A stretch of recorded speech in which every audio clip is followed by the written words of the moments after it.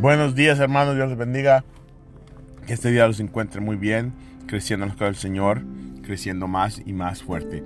Para que te animes es Romanos 10:9. Todo el que declare a Jesús es Señor y creerá en su corazón que está resucitado de los muertos será salvado. Todo.